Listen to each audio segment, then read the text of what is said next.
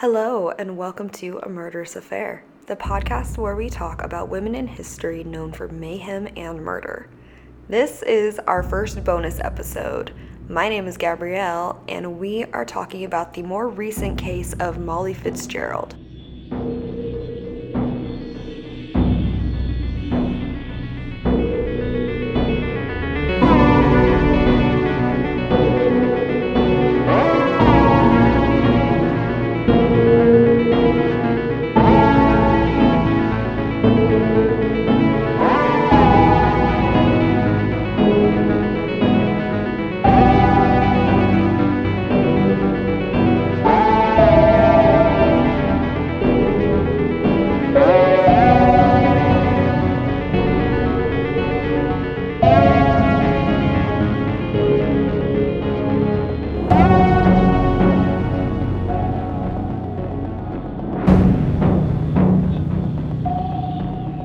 This case has blown up recently because Molly Fitzgerald had a very minor role in the Marvel Cinematic Universe. She was in Captain America: The First Avenger and played the Stark Girl, and she has currently been arrested for the alleged murder of her own mother, Patricia Fitzgerald. With the Molly Fitzgerald case, I think it brings up a really interesting perspective on how Hollywood and the news and media in general kind of latches on to these cases where there is an element of celebrity to them. So I just think it brings up a really interesting point of how the news and media focuses on certain criminal events and trials and will completely ignore other ones that don't have that element of pizzazz or whatever. I think that could be a very interesting topic to talk about in another episode, but I figured I'd do a quick update bonus episode just talking about where this currently stands and what news has come out about this whole case so far. Molly Fitzgerald is a 38-year-old woman who was arrested in the beginning of January 2020. She is facing a second-degree murder charge for allegedly killing her mother, 68-year-old Patricia Fitzgerald. As of right now, what led to Patricia's death is unclear. Her husband has not commented publicly. Obviously, the officers and law enforcement involved have not commented publicly. Patricia's brother, Gary, told the Kansas City Star that, quote, "We were shocked. It doesn't matter the circumstances. The loss of a sister is what it's all about." Apparently, Molly Fitzgerald had been staying with her mother and father in their home since around June, and that she had recently been displaying really aggressive behaviors. Molly would have these outbursts that would cause both her mother and her father to leave the room and kind of go and wait for her to calm down. On December 20th around noon, Fitzgerald called 911 from her mother's home and told a dispatcher that her mother had tried to kill her with a knife and that she had then taken the knife and killed her mother. Police came to the scene and they found Fitzgerald unarmed and placed her in the back of a patrol car while they continued a search of the house. There was signs of a struggle in the house, and they found that her mother, Patricia, unresponsive on the floor, and that there had been a knife literally plunged into her back. Law enforcement then said that they noticed on Patricia that she had a lot of defensive wounds, and while Molly was claiming self-defense, that she had very minor injuries, including cuts on her hands and a bite mark on the inside of her arm. Fitzgerald also admitted to hitting her mother with a vacuum cleaner and biting her, but said that, again, her mother initiated the altercation and she was forced to stab her multiple times. Sergeant Brian Little wrote in a report that, quote, "Molly said her mother would just not stop trying to take the knife to kill her, so she had to kill her mom." Molly Fitzgerald had a bond set at $500,000, and when she appeared in court, she told the judge that she would be acting as her own attorney. Fitzgerald told the court that she had earned a law degree from the University of Houston, and that's kind of all we know right now. A lot of the information I'm getting are from the Oxygen.com article written by Sharon Lynn Pruitt, as well as the Page6.com article written by Joshua Rhett Miller, and the Deadline.com article written by Bruce Herring. So a lot of this is obviously just information that has been posted on multiple different sites that I've kind of like gone through and corroborated and made sure that everyone's kind of saying the same thing, because again, we don't know a lot about what's happening right now with this case, but I just thought it'd be an interesting case to mention in this bonus episode. And I'll definitely be keeping an eye out to see what else happens as this case develops. But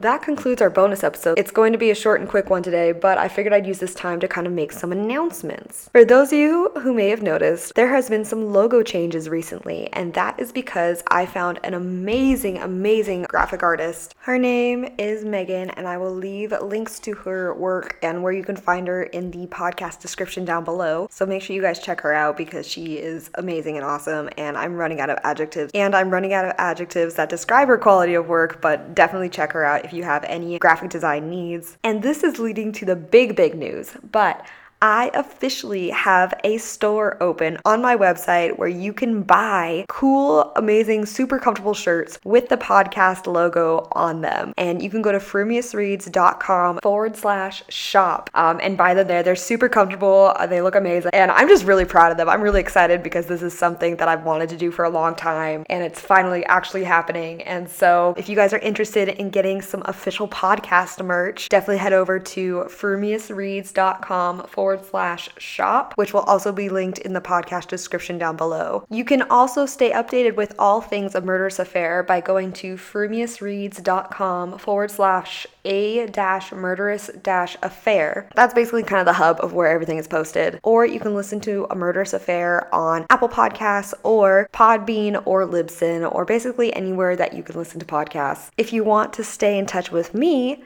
you can find me on Twitter, Tumblr, or Instagram as Frumious Reads. I hope you enjoyed our bonus episode. Thank you so much for listening, and I will talk to you next week. Stay spooky, friends. Goodbye.